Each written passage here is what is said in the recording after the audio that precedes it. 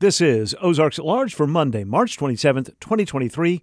I'm Kyle Kellums. I'm Matthew Moore. This is 91.3 KUAF, a listener-supported service of the School of Journalism and Strategic Media at the University of Arkansas. Ahead this hour, Bessie Moore was born in the earliest years of the 20th century in remote Stone County, Arkansas.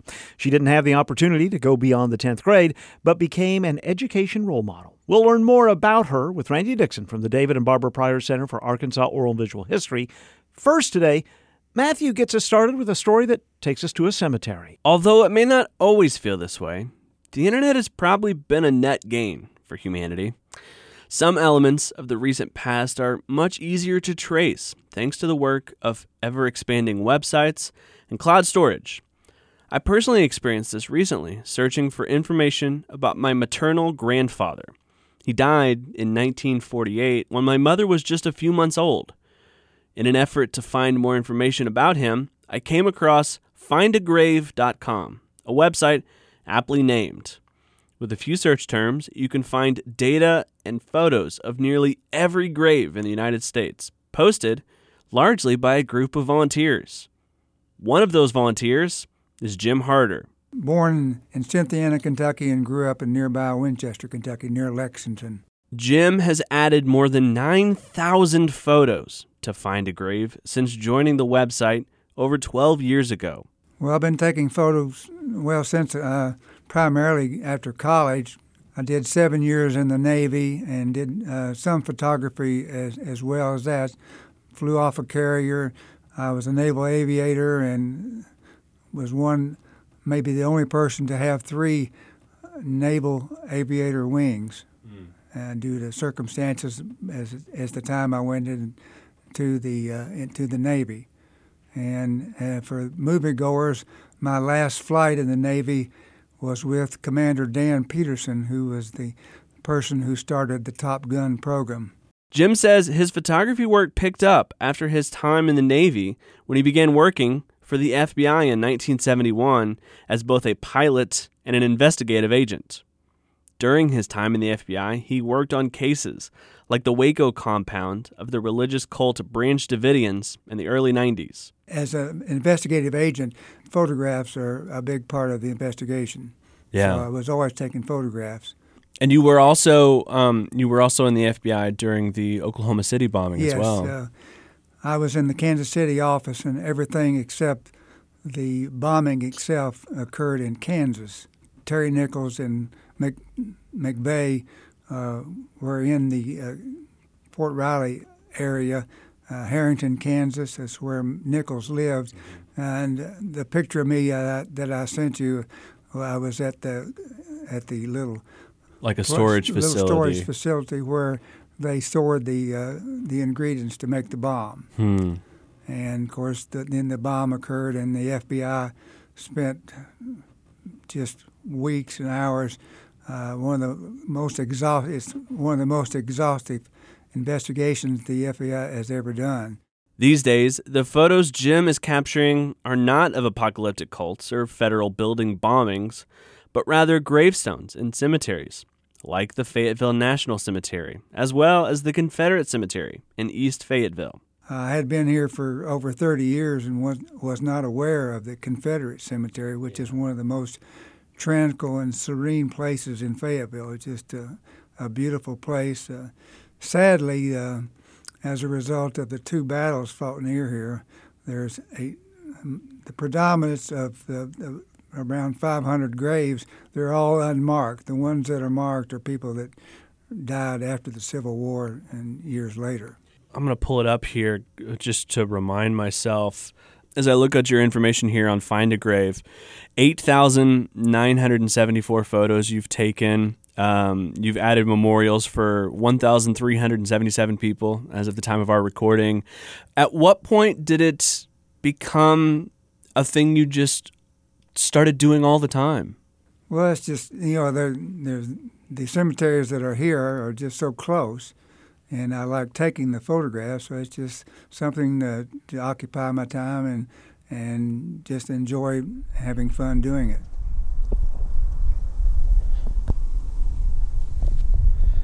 So, Jim, where are we at? We're in the Fayetteville National Cemetery. And As we pulled in here this afternoon, we realized that there's actually a burial that's happening this afternoon as we showed up. Yes, you can. The funeral procession just arrived, and as you can see, looking, the flag in the center of the older section is at half mast, which is always done for when the funeral is going to take place. Yeah. Let's just kind of walk here for a little bit, and as you come out, as you're preparing to take photos, what's kind of your process? Do you typically, do you keep up with the obituaries to see where someone's being buried? Do you just kind of regularly come out here to look? Well, on occasion, I know of someone that's being buried here due to an obituary, but mostly I just come to see the more recent ones that have just been buried. And the process, there's a temporary marker in this older section over there, and it takes about 45 to 60 days for them to prepare the permanent stone. So a lot of times I'll take a picture of the temporary and come back later and take pictures of the permanent stone. Personally, I've not spent a lot of time in cemeteries. However, in high school, I was a member of the school concert band and played trumpet. During my sophomore, junior, and senior years, a fellow trumpeter and I were asked by the local Veterans of Foreign Wars post if we would be willing to play taps at military funerals in the area.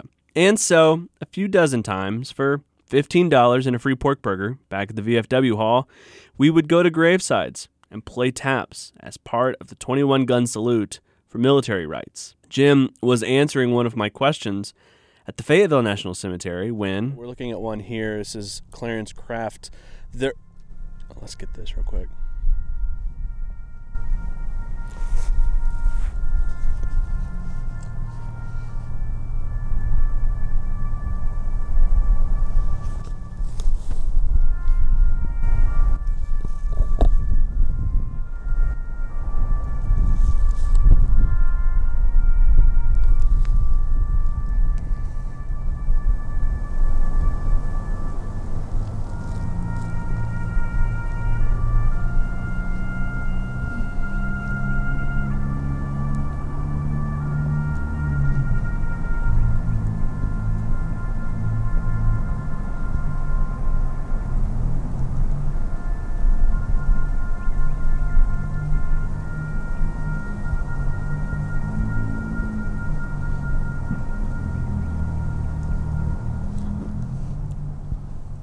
With the playing of taps, you can go back to talk about your playing of the taps when. Yeah, absolutely. This stone here.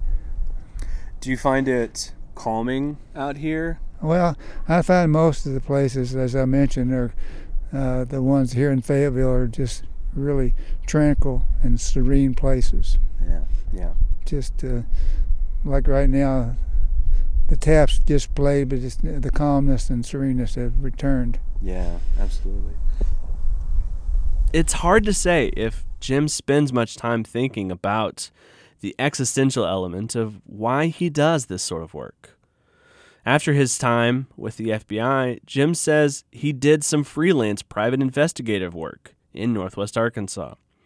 And perhaps some of the work he does on FindAGrave scratches that itch as well. Just recently I had a back and forth with a person who lives near Tulsa about a person. There was a mistaken information about him being buried in the National Cemetery, in which it was a mistaken identity, which we were able to put together and determine that that person was not buried in the National Cemetery, but was in a private cemetery in Mountain Home, and we were able to identify the person who was from Rogers, who was a person that was in fact the one that was in the National Cemetery. Oh, wow. So it's just, being able to sometimes solve some mysteries about genealogy and locations. For Ozarks at Large, I'm Matthew Moore.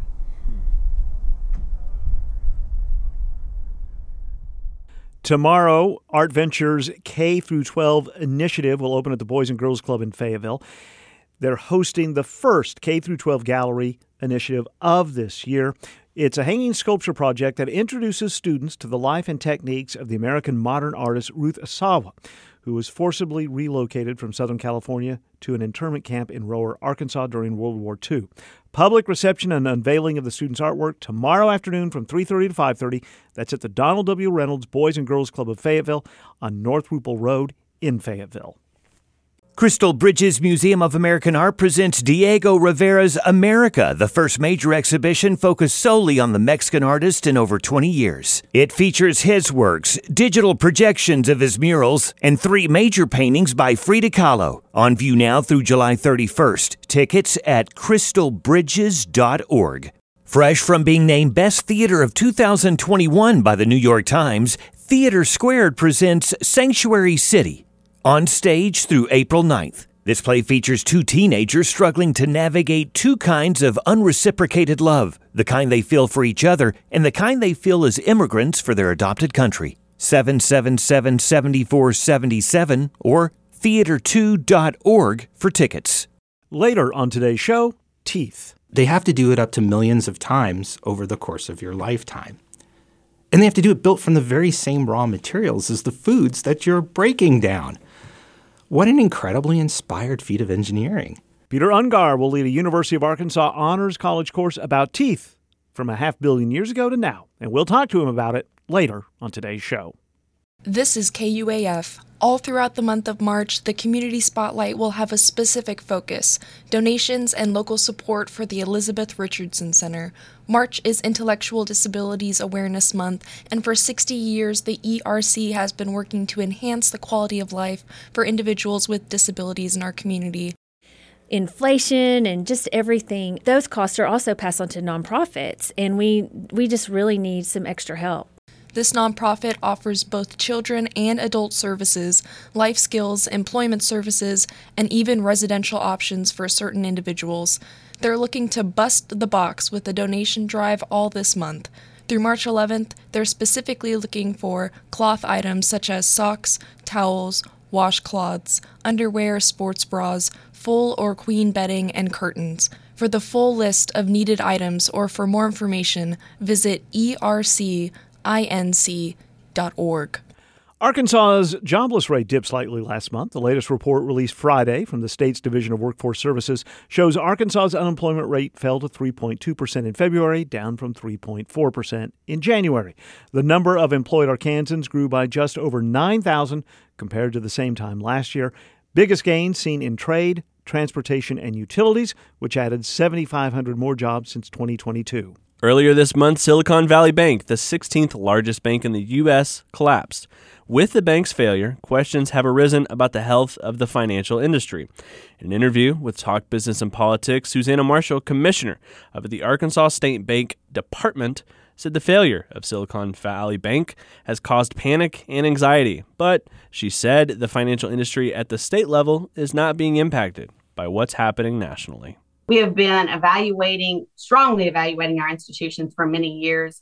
And I will tell you today, where we are in Arkansas, we have very strong institutions, and probably the financial metrics are at probably some of the highest points that we've had as far as, positive performance. According to the latest available data, the Arkansas State Bank Department supervises 73 state-sponsored financial institutions with assets totaling over $130 billion. The Arkansas Department of Health is launching a new infectious disease dashboard to track everything from COVID-19 to tick-borne illnesses.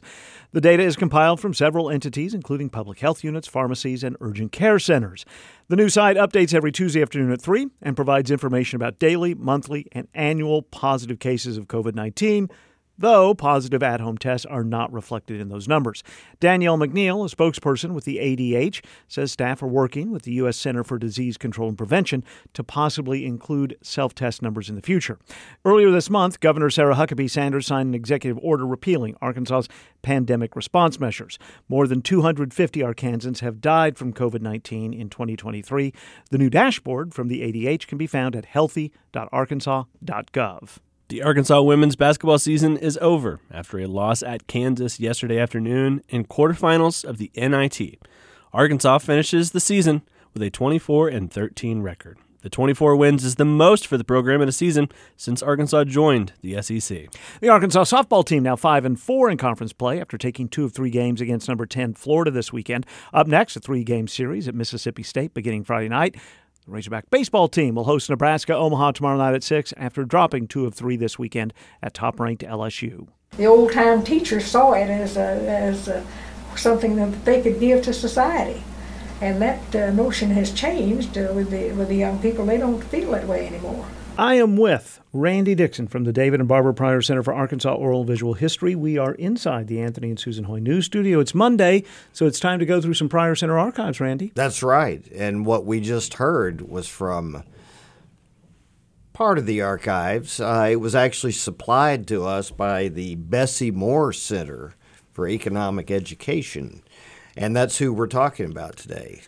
You know, there are times when you and I talk about figures that I think most people know about. I'm going to guess most people listening to us right now don't know about Bessie Moore. Right, and I wasn't very familiar, and neither were you. No. And as I started to look into it, we both agreed she was a fascinating woman. A hero. Yes, and she, that clip we heard she was talking about, I guess, the interest of teachers and their plight and decisions that they have to make, or their commitment. And that was in 1988. It could still be true today. Yeah, now in 1988, that was toward the end of her life because she was born in the early part of the 20th century. Right, 1902. So right at the turn of the century. And she was a teacher. She was an education advocate. She was a civic leader. I mean, decades in Arkansas. And she grew up in Mountain View. Right. So early 20th century Stone County, Arkansas, not the middle of nowhere, but not an easy place to get to. That's right. And, well, let's hear a little bit about her. Steve Barnes, who was at KETV at the time in 1985, when she was in her 80s, had this little bit of a report. We'll use a clip from that. To encapsulate the work of more than 60 years is a task doomed to failure, but we begin with her beginning as a small-town Arkansas teacher who thought libraries were important. Armed with that notion but little else, she began a lifetime guerrilla war against a sometimes anti-intellectual establishment, losing a lot of battles but winning the key campaigns. One senses she would have long ago declared victory, but for fear of missing the melee. That persistence made her a national authority on information science. She's a fascinating character. Oh, yes. And, you know, he sort of sums up in a very eloquent way her career and her life. So let's back up and sort of begin at the beginning. Her 17-year-old mother died shortly after her birth, so she was raised by her father and her aunt.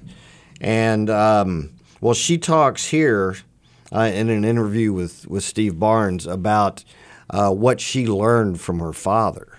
My mother died at my birth, and my father had a great influence on me as a child. And he kept on saying to me, you know, even as a little child, he kept on saying to me, you know, you owe rent for living in this world, you know.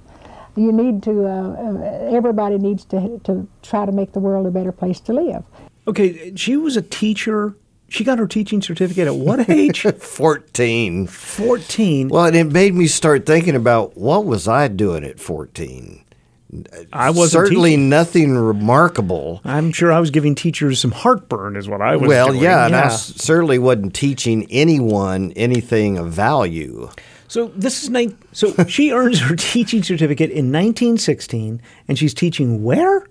Well, close to home, and you know the area better than I do, St. James. Right, which probably wasn't big then. It's not big now. It's in Stone County. Right. Yeah. Right. So it was just a stone's throw Nice. away from Mountain View. But she told a story. This is an interview from 1988 with Dr. Tom McKinnon, who, by the way, was the founding director of the Bessie Moore Center for Economic Education. And I just found this story amazing. Now this, of course, was an all-white community. And they were all native to that area. Most of them had never lived anywhere else. And when I go to the folk center now, I frequently run into children of and grandchildren mainly. Of course, most of all the people that I taught there are dead, as far as I know. I've outlived all of the students there. But they were all grew up there, and there was no outsiders. In other words, anybody that came in would be suspicious. But the principal, one of the principal things that I remember about that situation in that instance was what they expected of the teacher, and that was that you were supposed to go home and spend the night with every family in the school during the term, and I did that, and it was very interesting. It was really quite interesting to do, and it was, you certainly got acquainted with the children and their parents and their home life and everything. So you slept Yeah, with the children? Slept with the children. Ate your lunches with them? The next day, ate the lunch. The mother prepared the lunch, the next day. So I knew the children and everything about their home life.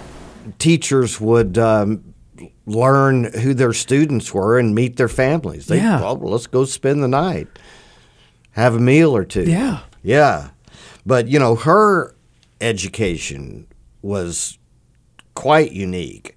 She was born at the turn of the century, and a formal education was rare. Right. Especially in rural Arkansas. But here she talks about how she earned more than one degree in her lifetime. See, I didn't finish high school because there was no high school at Mountain View, so I just went to the 10th grade. And they gave, in those days, what they called an intelligence test, which was really an entrance test to get in university. And I came up here and took the what they called the intelligence test and came to school at the university. Here in Fayetteville? Here in Fayetteville. And if anybody had told me in the wildest of dreams that one day this university, that I came up here and took an intelligence test and entered, that one day they'd give me an honorary degree, they would give me the Distinguished Alumni Award, and they would name this center for me. This couldn't happen anywhere but the United States. Maybe it couldn't happen anywhere but Arkansas. That's not all. We didn't hear everything. Right? Yeah. So she did go to school. Right. And earned a BA from Arkansas State Teachers College. Now UCA, yes. Central Arkansas. Yep. And was awarded honorary degrees from the University of Arkansas, University of Arizona. So let's go all the way up to the 1960s, which was a busy decade for her, and she was in her 60s during that time. She was, let me just list a few of these. Okay. She was executive director of the newly formed Arkansas State Council on Economic Education.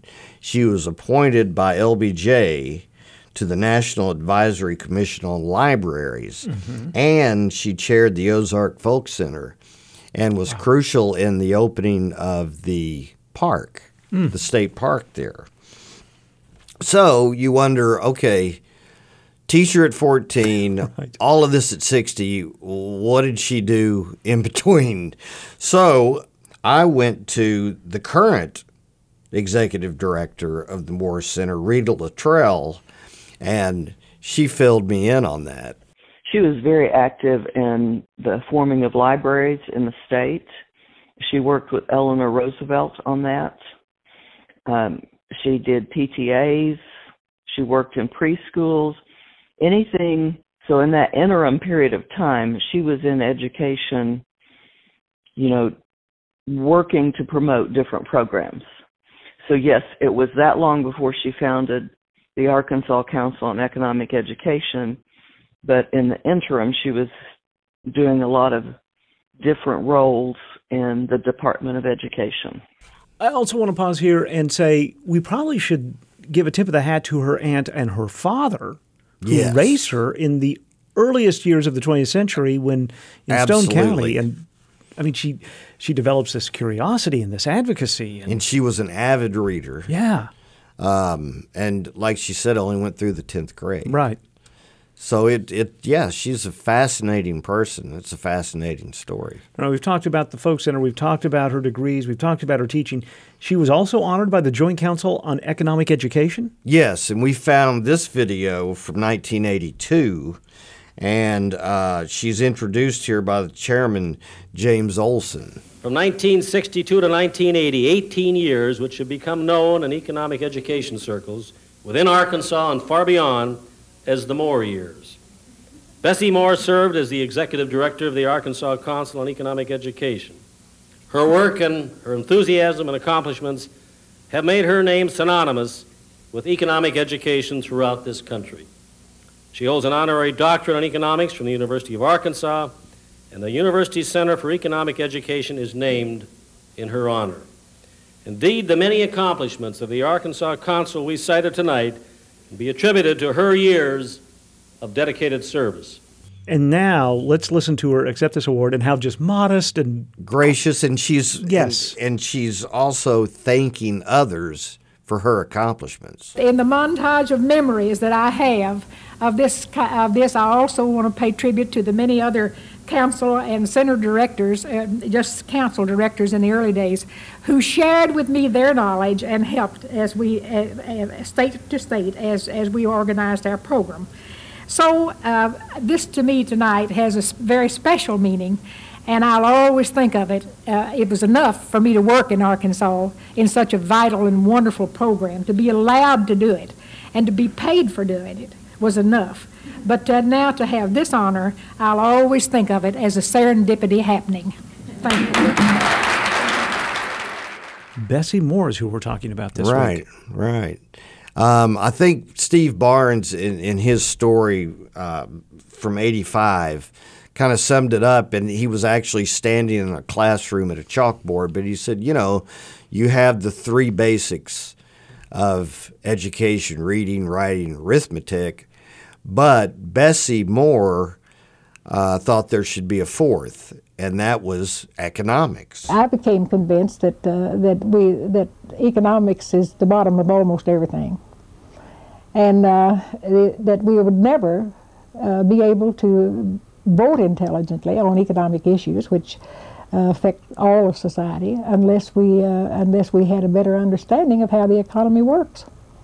And it just seemed sensible. Dr. Mervyn Allred, who is a well-known economist that taught at Hendrix College for many years, said he read in the paper, that we were starting the economic education program on a Sunday morning, and he got very upset. And he told his wife, he said, "Some fool woman in Little Rock thinks she can teach economics to first graders, and I can't even get sophomores to learn it."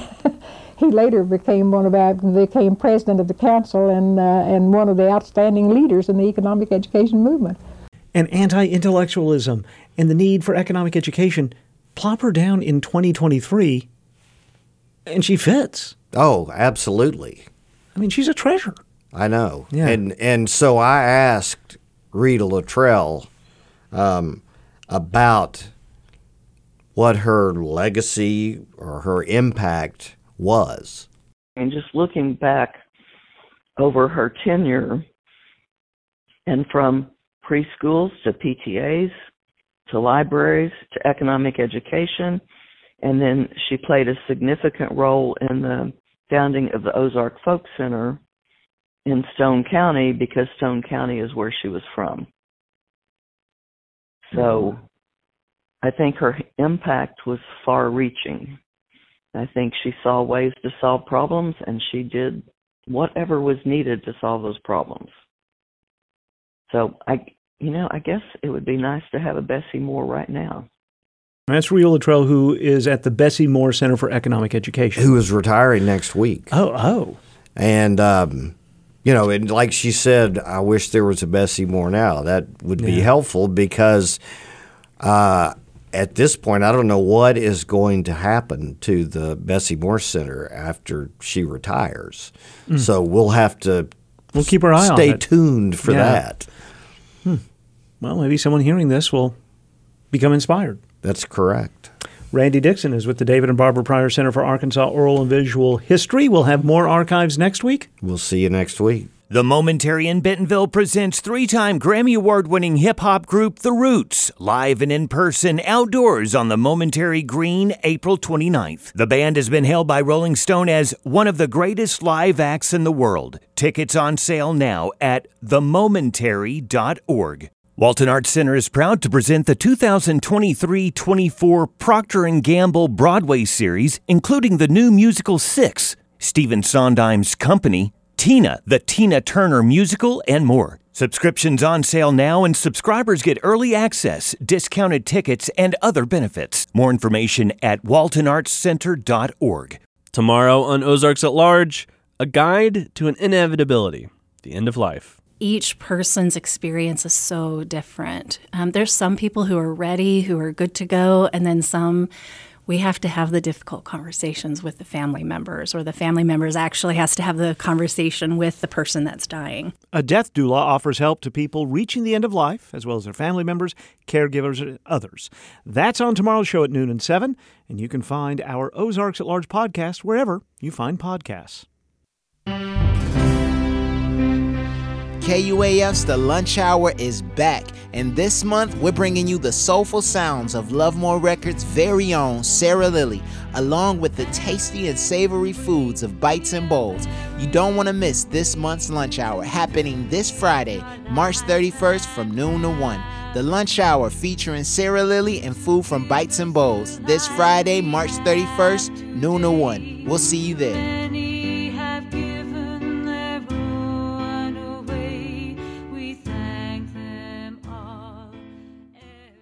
This is Ozarks at Large. I'm Matthew Moore. I'm Kyle Kellums. Teeth are some of the most valuable artifacts for telling us more about our distant ancestors. Peter Ungar, Distinguished Professor of Anthropology and Director of the University of Arkansas's Environmental Dynamics Program, will lead a University of Arkansas Honors College seminar next fall titled Teeth. We recently asked him about the seminar and if there have been recent discoveries when it comes to researching teeth. Tremendously so. The way we use teeth to reconstruct diet in the fossil record has changed dramatically. It used to be all about the shapes and the sizes of teeth and what they can tell us about evolution. Now it's more about how we can use teeth to talk about the diets of animals alive at a moment in time in the past. In other words, we've shifted to something that I call food prints, which are kind of like footprints in the sand. They're traces of actual activity of animals that were alive at a given moment in time.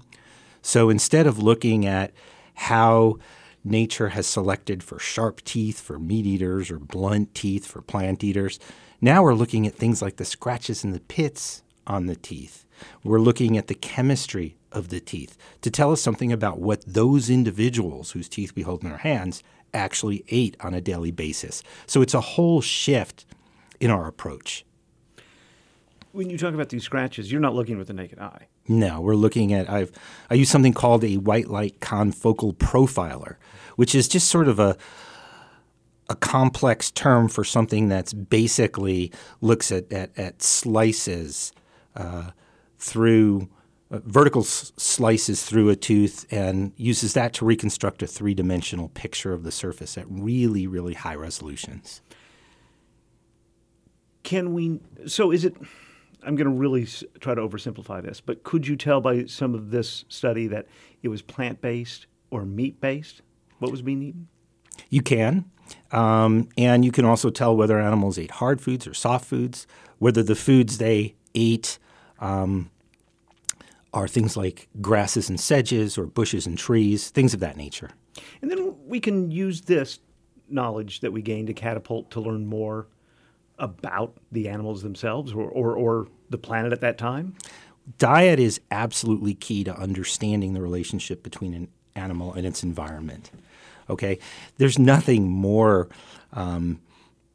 direct as far as ecology, which is the study of the relationship between animals and their environments, than diet, because it's sort of what you take into your body to sustain and grow and develop and reproduce yourself. It's that part of the environment you take in. And so there's this sort of direct connection. And teeth are important because they're kind of the gatekeepers. They're the referees in this death match between eater and eaten. essentially. And of course, it makes sense that teeth would give us so many clues. Tissue and organs Well, go away. Yeah, teeth are the only parts of the body that preserve through the fossil record. Here's a silly question, perhaps. When you're in the field and you see a tooth, I don't know, do you just find a tooth? Can you tell, oh, this could be from 50 years ago, or this could be from a longer time ago? Absolutely. You can really tell based on the color of the tooth, based on the density of the bone surrounding the tooth. And if it's buried in the ground, it had to get there somehow. And if somebody buried it, you can actually see the sort of infill around it. So you really can tell if something is very old or not. When you are in the field, and you go to a lot of different places, right? I suppose. How does it work for you? How does finding teeth? I mean, is it what we imagine with archaeological digs? Well, I mean, there's a variety of ways to do it. Probably the standard way of doing it in human evolution research is to go out on the open savanna, for example, and look for little gullies that are deposits that date back to the time period you're interested in, say 1, 2, 3, 4 million years ago, and just sort of walk up and down these gullies where streams and brooks and things of that nature have sort of swept away the overburdened the sediments, and look for teeth sort of exposed in part on the surface. The other way to do it is to perhaps go into caves and dig, and if there are fossil deposits there, almost invariably you'll find teeth. They're the most common fossils that we have. You're going to be leading this Honors College symposium. These the sorts of things you'll be talking about with students in that symposium? In large part. I mean, I think the take-home message of the symposium is that we kind of hold in our mouths the legacy of our evolution. And in a sense, teeth are these amazing structures. Think about it. You've got to break food with your teeth without those teeth being broken. And they have to do it up to millions of times over the course of your lifetime. And they have to do it built from the very same raw materials as the foods that you're breaking down. What an incredibly inspired feat of engineering, right? But teeth are a lot more than that. They're an enigma. The enamel in your teeth are the hardest tissues you have. But teeth are incredibly fragile. Think about it. You've got to take daily care of them like no other parts of your body. So they preserve for millions of years in the fossil record, but they can't seem to last a lifetime in your mouth. Right. So what's the deal with that, right? But actually, this course is not just about teeth. It's about this sort of idea that they're the legacy of our evolution.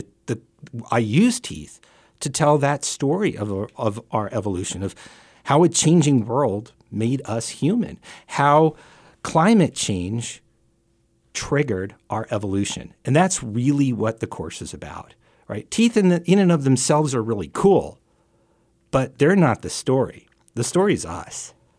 It's so interesting that really teeth have become this decoder that we understand so well in recent times.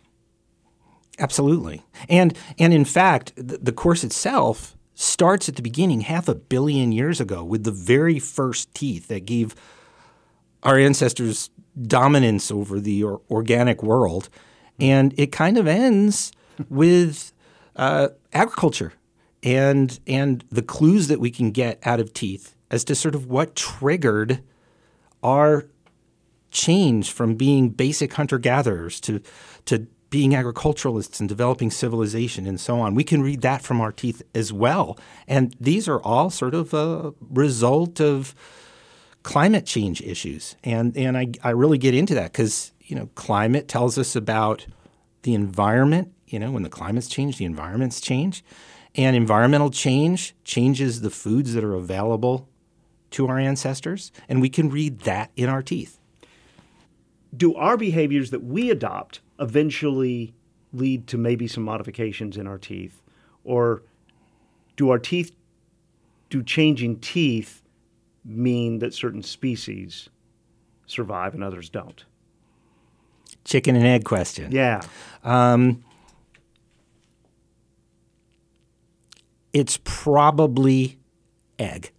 Okay. In other words, or maybe it's chicken. Yeah. In other words, the way evolution works, as we understand it, organisms have a certain range of variation.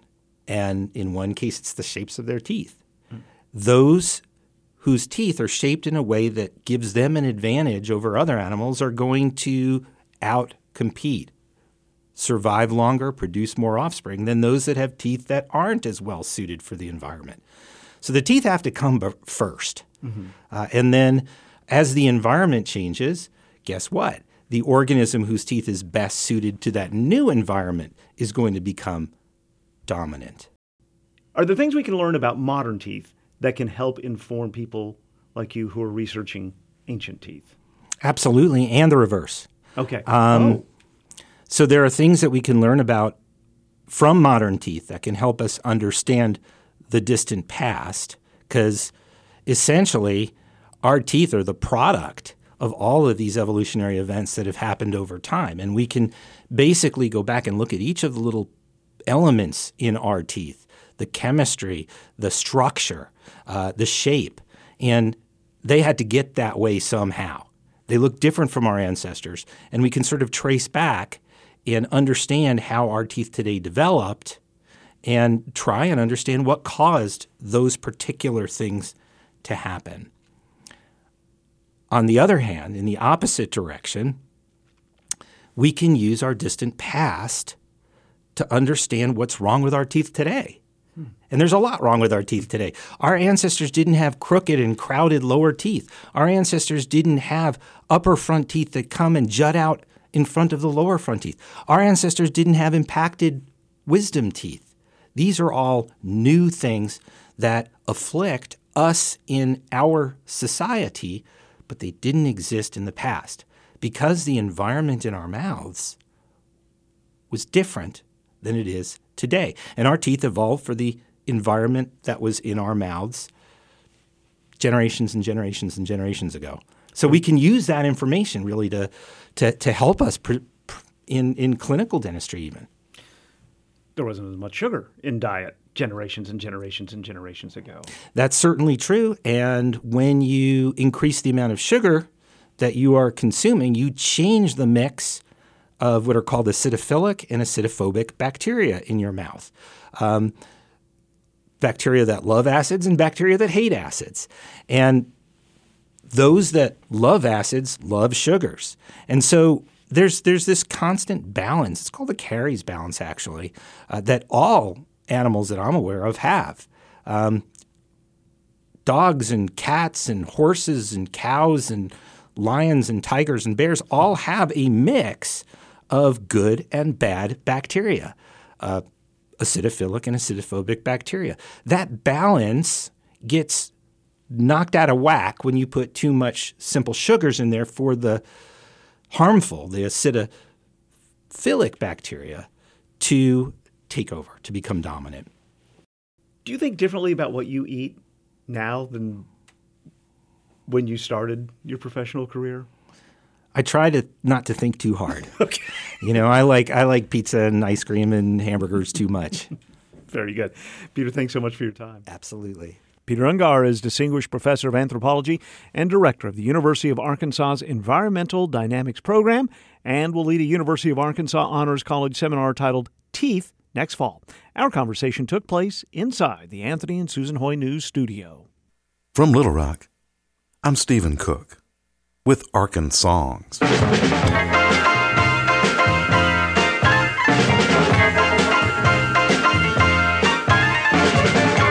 Arkansas Roy Buchanan was born in Ozark, Arkansas in Franklin County, September 23, 1939, to parents Bill and Minnie Reed Buchanan. Roy became known as a guitarist and a pioneer of pinch harmonics with his usual Fender Telecaster guitar. Guitar Player magazine ranks Buchanan as having among the 50 greatest guitar tones of all time. But he rarely used effects pedals. Buchanan just used his hands to achieve the swoops and bends of notes that he would become celebrated for in the 1970s.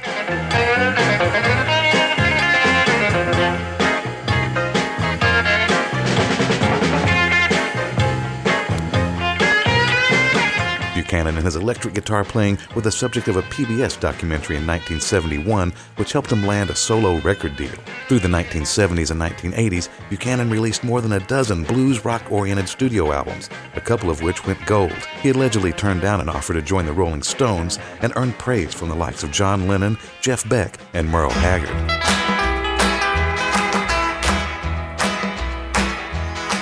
Let me tell you about a dance that you can do. 4'11" or 7'2".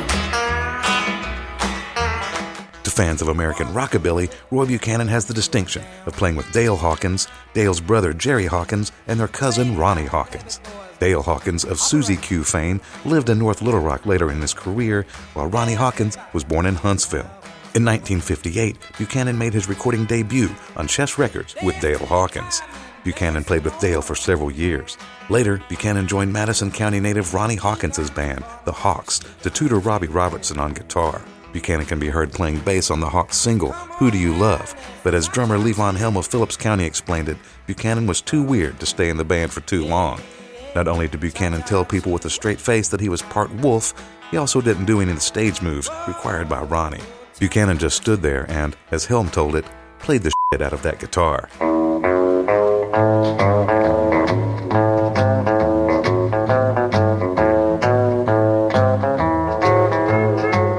Lesser known than as solo turns or as a bandmate, however, is Roy Buchanan's time as a session musician. Opening this episode of Arkansongs was Bobby Gregg's Potato Peeler, featuring Buchanan on guitar. This 1962 song is thought to contain the first recordings of pinch harmonics. Bandleader Bobby Gregg was a drummer and producer. Gregg replaced Levon Helm and the Hawks, backing Bob Dylan on Dylan's first electric tour after Helm quit in disgust, in part from all the booing. Gregg also played drums on such iconic mid-1960s songs as Bridge Over Troubled Water and Dylan's Like a Rolling Stone. Roy Buchanan's own studio work, which took place largely in the late 1950s and early 1960s, is not connected to any sessions of that stature, but he did record with some high-profile names during this era, including Freddie Cannon, Bob Luman, and heard here, Merle Kilgore. Bells are ringing and love can't come too soon.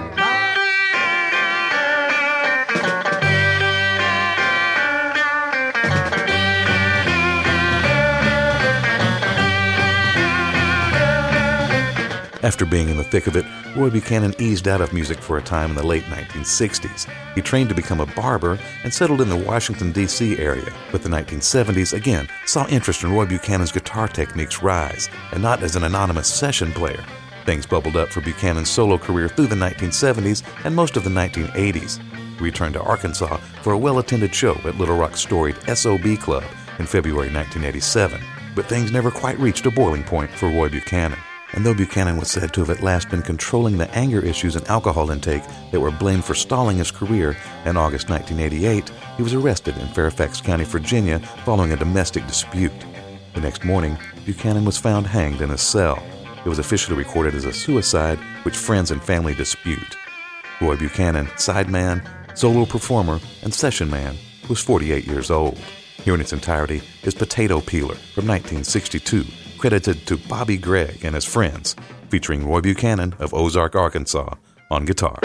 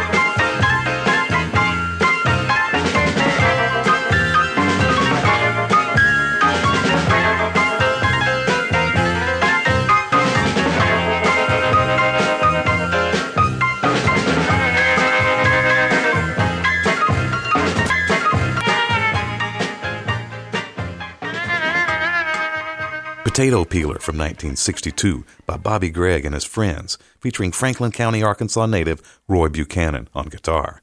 It's another song of Arkansas. From Little Rock, I'm Stephen Cook with Arkansongs. Arkansongs is a production of Experiment Station Studios. Producer is Keith Merckx. Arkansongs since 1998. Tomorrow evening on the campus of the University of Arkansas Fort Smith, the World Languages Department at UAFS will present the next in their double exposure global film series with Jane Eyre. It starts off with tea and scones. Then Roxy Wiley's talk about the film starts at 6:30, followed by the film itself at 7, a project that's funded in part by a grant from the Arkansas Humanities Council and the National Endowment for the Humanities. Crystal Bridges Museum of American Art presents an evening of live music by the winners of the 16th Van Cliburn International Piano Competition on Wednesday, April 19th, as part of their Van Cliburn Concert Series. The evening will highlight the artistry, skill, and passion of 3 musicians as they bring their internationally recognized talents to Bentonville. Tickets and more at crystalbridges.org. KUAF is supported by Butterfield Trail Village, a premier Northwest Arkansas retirement community catering to active lifestyles and resident well-being. Offering a variety of living options from apartments to village homes, plus a daily calendar of activities and events. ButterfieldTrailVillage.org for more. This is 91.3 KUAF, Fayetteville, Fort Smith, Rogers, and Wheeler. Ozarks at Large is a production of KUAF. Today's show produced inside the Bruce and Ann Applegate News Studio 2 by Matthew. Contributors today included Randy Dixon and Stephen Cook. We had additional help from Jacqueline Froelich and the KUAR newsroom in Little Rock. All right, Matthew, we're down to the Final Four in the NCAA men's basketball tournament. The women will have the Final Four decided after tonight. We had this bragging rights tournament, brackets, right, at our workplace, like many workplaces do. Yep. None of us have a team in the Final Four. Yeah, I think we had 10 brackets submitted, and nobody had a single team in the Final Four. Collectively, we went 0 for 40. But we can't be the only place that did that. Oh, I'm sure that's true. It's a crazy year. Yeah. So we'll talk about, I had said in our note that we would talk about who won the bracket tournament, and we'll also talk about who lost the bracket tournament, because that's bragging rights. Because you got to brag about who did the worst. So we're going to know tomorrow? We'll know tomorrow. Okay. From the Carver Center for Public Radio in downtown Fayetteville, I'm Kyle Kellums. I'm Matthew Moore. Thank you so much for listening. Did I do the worst? I don't think so. Okay. All right. We'll find that out tomorrow. Thanks for being with us.